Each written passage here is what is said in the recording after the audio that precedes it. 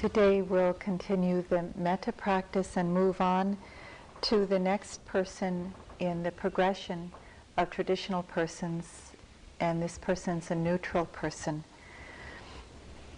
But I did want to go back a bit to talking about the importance of the direction in which we're going with Metta practice and any of these practices, the compassion, sympathetic joy, and equanimity. And to remember that these practices are cultivating an immeasurable impartiality towards all beings, including ourselves.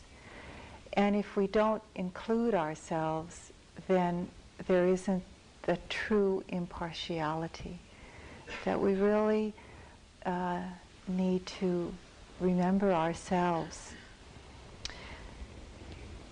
The Buddha said that you can search the entire universe for someone who deserves your love and compassion more than you do yourself, and you will find that person nowhere. You, more than anyone, deserve your own love and compassion more than anyone else. It's so easy to think about the spiritual path in terms of a kind of martyrdom, of giving of ourselves all the time to others. And when we think of others and exclude ourselves, it's a kind of abandonment. We're repeating the hurt that comes from abandonment that many of us have in our own lives, that kind of hurt. We're really abandoning ourselves. And that abandonment is a kind of abuse. So all of these practices lead us to and in the direction of this immeasurable impartiality. So try to be with oneself as much as you can in the practice, open to sending, receiving metta to oneself. I spoke about grief a little bit yesterday in answer to a question, I think, and to my surprise, there was a lot of response that came up individually and in private about the issue of grief. And there were questions about, what am I grieving about? What are we grieving about? How do we not get lost in grief? Many, many questions come from just opening to the subject of grief and feeling grief in our own lives. And as I pondered on that a little more for myself, feeling that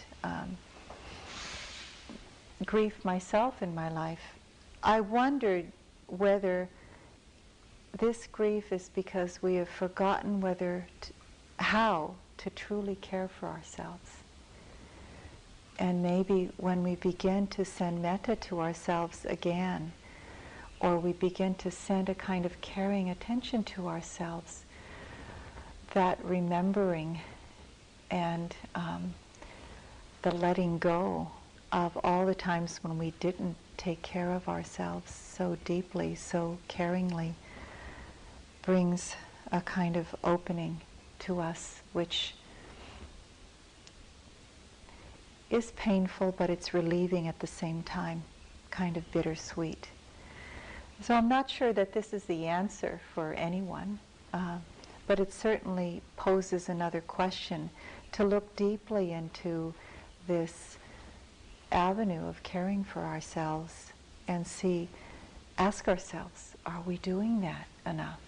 Are we caring for ourselves in a way which doesn't exclude others, or are we caring for others in a way which excludes ourselves?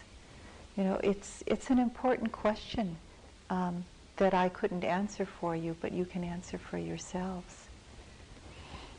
This fall and winter, this past fall and winter, I went to my regular exams, health exams, and they found that I had a lump in my breast, and it didn't look like it was one of those benign ones. So went through a lot, and I'm sure many of you women have gone through that, or have men here have had close women friends that have. So you all know what it is to go through that in one way or another, directly or indirectly.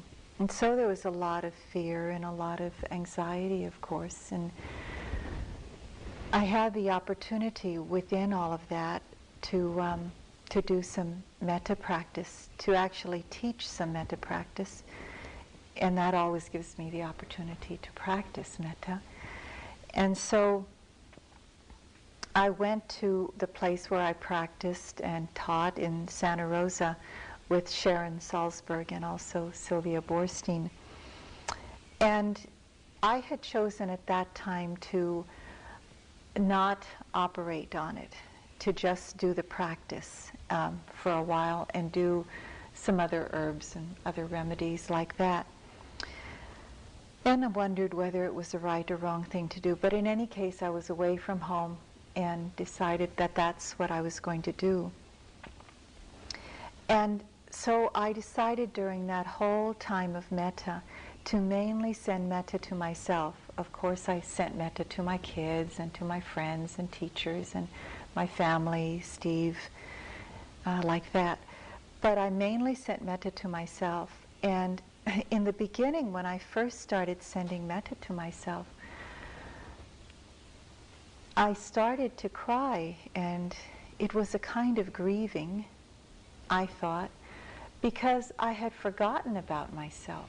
And you know, there was so much I was thinking about others and the family and the yogis and the, friends and et cetera, et cetera. And when of course I would take time for myself, do walks, eat, of course, all of those things. But that kind of caring that was, I just took that time in every sitting that I sat and just sent metta to this body. There was such a softness for myself that I had to rediscover. And so when we come to that, sometimes we don't feel like, well, who am I to send metta to, or I'm not important. And we are really important. Unless we can feel that softness towards ourselves, we can't really feel it for others. So I just encourage you to keep opening, and if there's grieving and you don't know why, don't question it so much. We don't need to know where it comes from so much. We just need to know that it's important to open. It's important to discover what it is we're opening to more. As I was rereading some notes last night that I had written maybe 10 years ago when Munindra was at my house and trying to give me Abhidhamma lessons from 4 to 6 every morning. I was looking through those notes for the first time in many years, and there's some really interesting pieces of information that he gave me. At the time I thought, where am I ever going to use this information? But somehow it's all coming together. One of the 6 of this, 10 of that, 37 of this, and 4 of that came this. There was four things which obstructed enlightenment. And the 4th one is needing to know why. So anyway, give up needing to know why. Just, keep in the present moment with what's happening. Maybe we need to know why this is happening, where it came from, where it's going, but that'll kind of lead us on a dog chasing its own tail route. Just know that there's opening taking place. This impartiality that we come to understand through all these practices really is this sense of interconnectedness. when we have this immeasurable impartiality towards all beings, including ourselves. In other words, we don't see ourselves above, below, or even equal to any other being. That there's just even no thought of comparison. That there's this impartiality, this kind of where all the boundaries and barriers are melted. This is really an interconnectedness. This is what true interconnectedness is, where there's no thought of I, me, or mine, you, your, yours, ours. It's just a sense that there's this understanding that one act can greatly affect any other being or circumstance in the world. So there's this interconnectedness that we come to experience in these practices. There's a beautiful poem by Kabir that talks of this interconnectedness that we feel when we discover the care that we can give ourselves, this love that exists within us and that also exists within all other beings. This love between us goes back to the first humans. True love has no beginning. It has no end. Deeply, look deeply at this great love. It cannot be annihilated. It cannot be annihilated. As the river weaves itself to the sea, what's inside of you moves inside of me. So we come to see this when we do these practices and just give it time to move inside of you in whatever way it does. And it may not be the way that you think it's moving, but just give it time. We risk a lot because we risk exposing our vulnerabilities, and so we may be fearful of opening for whatever reason. But somehow we learn that this quality of metta brings a quality of acceptance, to just accept, okay, things are the way they are right now. Maybe there's a feeling of being closed down. Can we send metta to that part of ourselves that's closed down? To that closed downness, can we send metta to that? Can we just accept that there are some unloved parts of ourselves, that haven't been exposed yet, and that's okay. In coming to that, there has to be this great balance between mindfulness and metta. And there can't be metta unless there's mindfulness, and there can't be mindfulness unless there's metta. Because mindfulness has to have within it some acceptance, and that acceptance is a kind of metta itself. And metta has to have some mindfulness to it, or else we're just going off towards attachment or off to at the other end of the stick, which is hatred.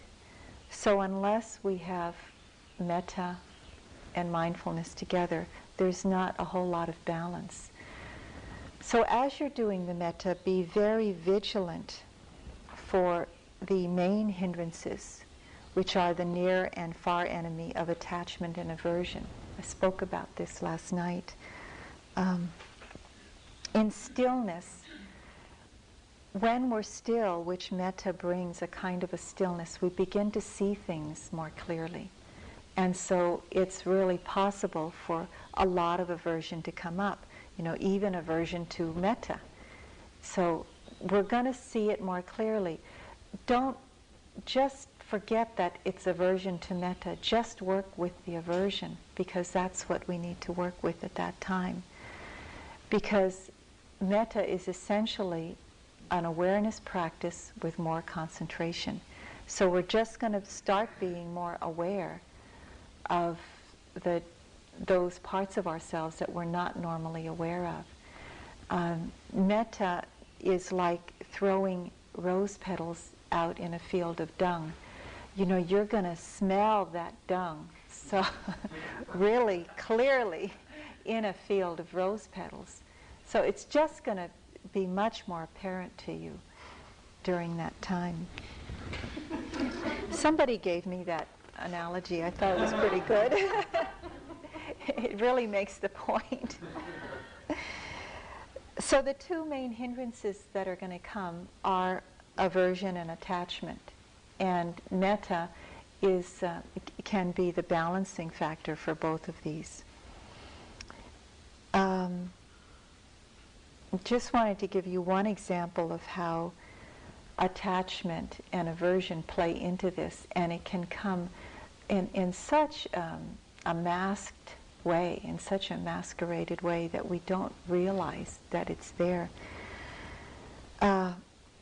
This past Valentine's Day, Steve gave me a Valentine's card, and I gave him a Valentine's card. And that day, we were taking off to teach in Minneapolis.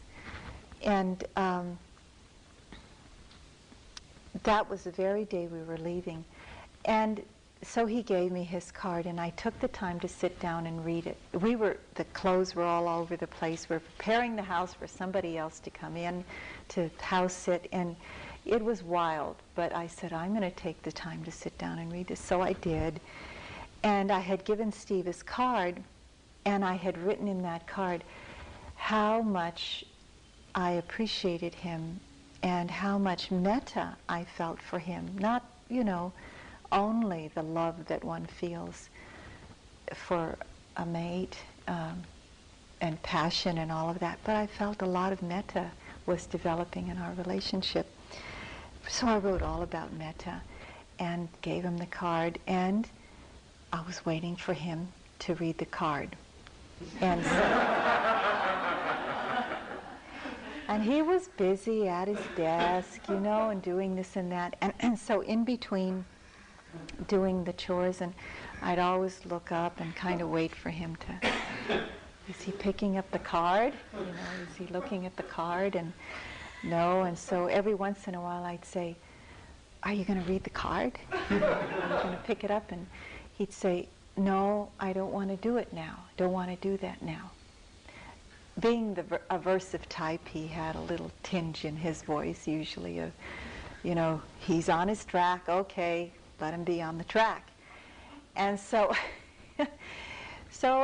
the evening came. We usually take the 10 o'clock flight, evening flight, out of Maui, to catch the connections.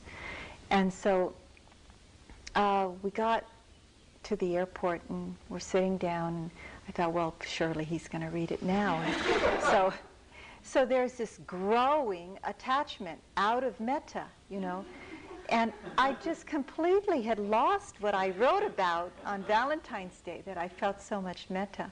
So I didn't even see until, a few days passed that this attachment was beginning to flood my mind and heart. So we get to the airport and say, are you going to read the card now? And he says, no, I'm not going to read it now. Okay. And so still a lot of attachment to it. Just unknowingly, here I am, a Vipassana teacher. I can't even see this attachment that's flooding this mind, So then we get on the plane, and I thought, surely, because he always says he has a lot of time on the plane. It's a wonderful time to read and everything. And he gets on the plane, and he's not reading the card. So between the plane ride from there into Denver and then into Minneapolis, this attachment turns into seething aversion. And then we get to the place, and he has his room, I have mine. So I finally see the card out on the table, on his desk. And I say, are you going to read the card? And, at this time I'm already, attachment has turned into aversion. And he looks at my face and he says, yeah, okay, I'm going to read the card or something. He better read the card. So, so then he reads the card, and while he's reading the card, and somewhere along the line telling me, I really wanted a special time to read it. And I was really just waiting for a special time to open it. I was such in a rush, and, I was so tired on the plane, and then I finally come to my senses and see, of course, he's not, he really wants the special time. And I finally can backtrack and see what I went through. So it's just showing you how metta can, it can turn to attachment so easily. And then from there, when we're not getting what we're attached to, it can turn into aversion. It's so sneaky. So be careful with all of those. So let's do a little practice now. I'm going to ring the bell at a certain time, but even after I ring the bell, there's going to be some silence, so you can do metta on your own, and then I'll ask you for any questions.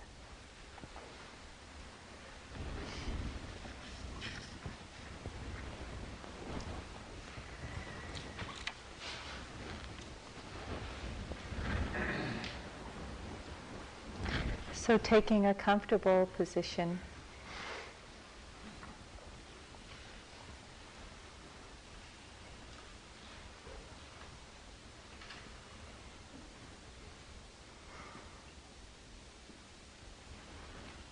and then bringing our attention to our heart centers and allowing our attention to just rest there. Allowing it to be however it is.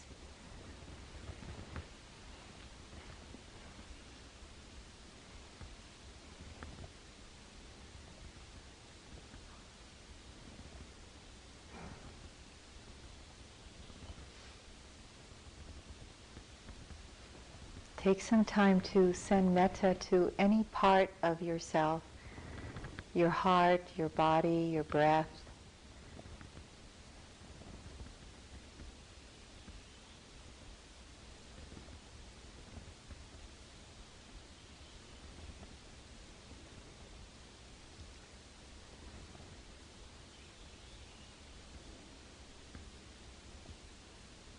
And then call to mind, to heart, those beings or the one particular being that we may have caused any hurt or harm to.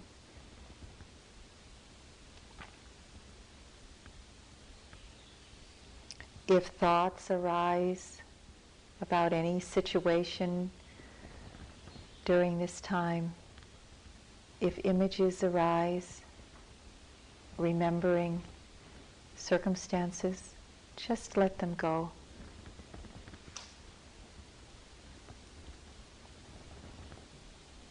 And with this being or beings in our heart, asking for forgiveness.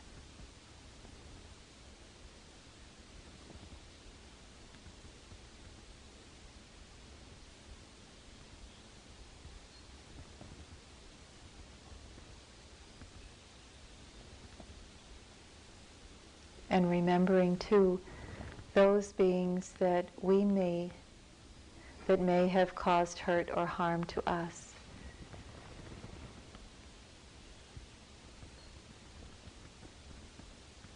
Keeping your boundaries clear, leaving out anyone you don't feel safe around.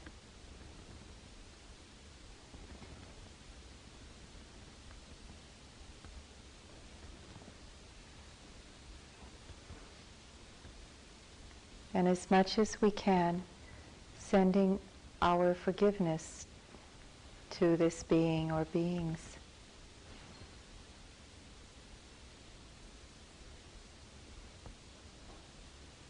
As much as I can, I open my heart to you again.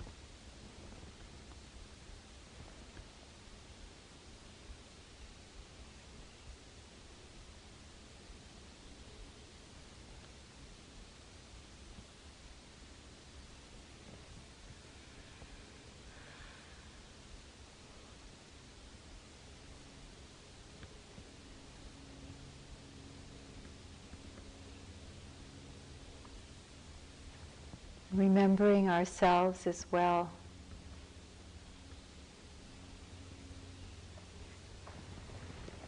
As much as I can, I open my heart to myself again.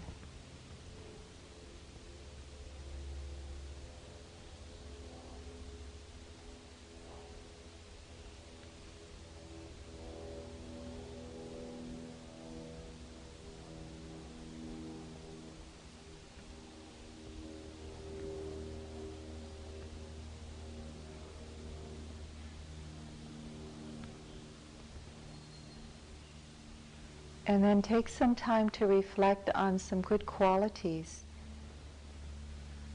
about ourselves. The proximate cause for metta to arise is remembering the goodness of ourselves and others. So remember the goodness.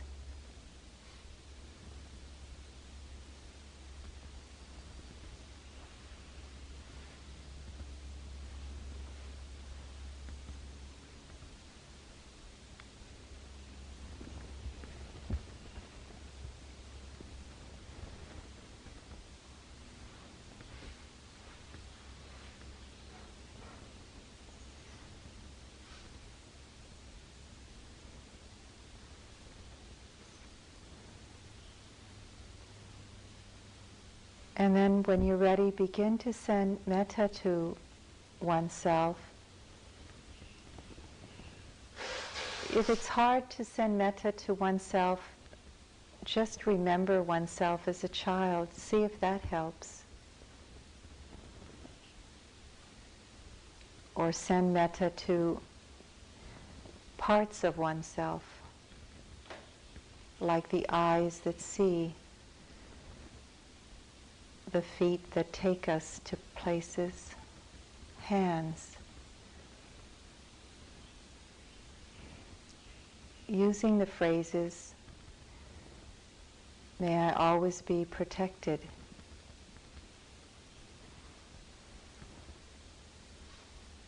May I be happy. May my body be healthy. May I have ease. Whichever ones you remember or make up your own, just do those.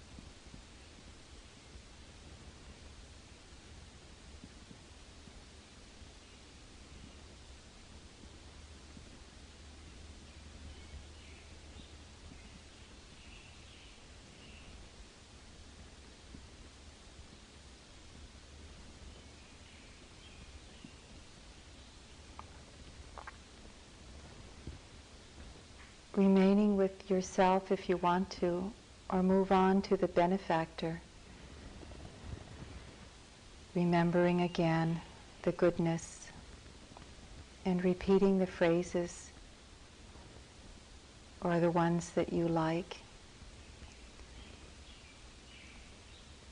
Whenever it gets difficult, just keep going, bringing up a phrase, remembering the person. Don't give up on yourself.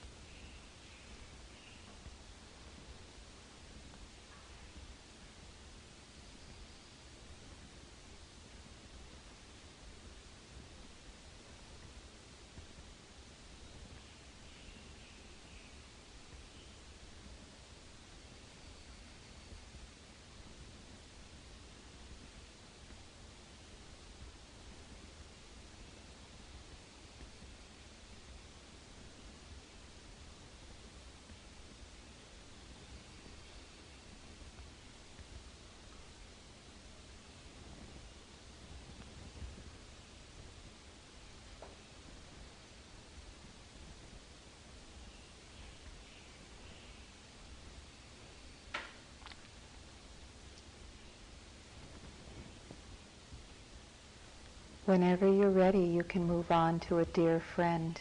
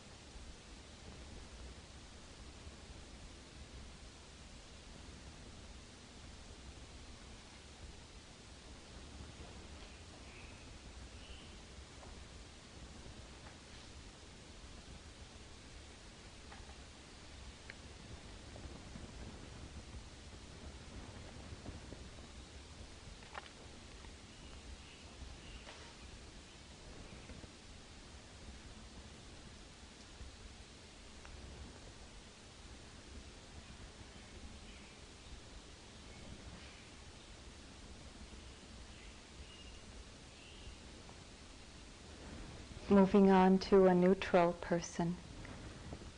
A neutral person is somebody that we feel neutral towards. We don't have a lot of attachment or aversion. It's usually someone we don't know very well. It could be somebody here at the retreat or somebody at your place of where you live, a grocer or postman or woman. Remembering someone, being as clear as you can with your intention, your vision, or your felt sense of this person.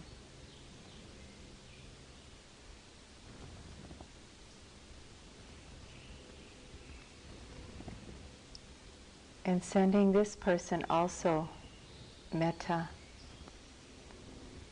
letting whatever metta you have cultivated spill over also to touch this person.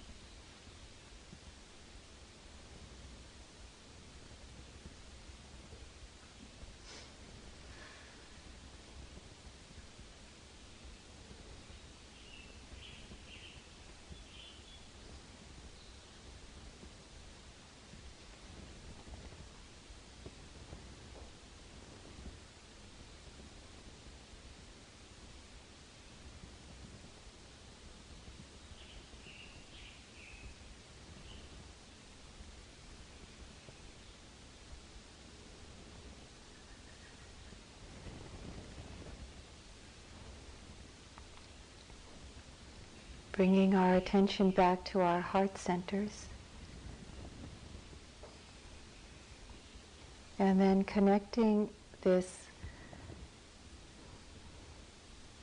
wish for happiness that we each have to the same wish that all other beings have, especially our family.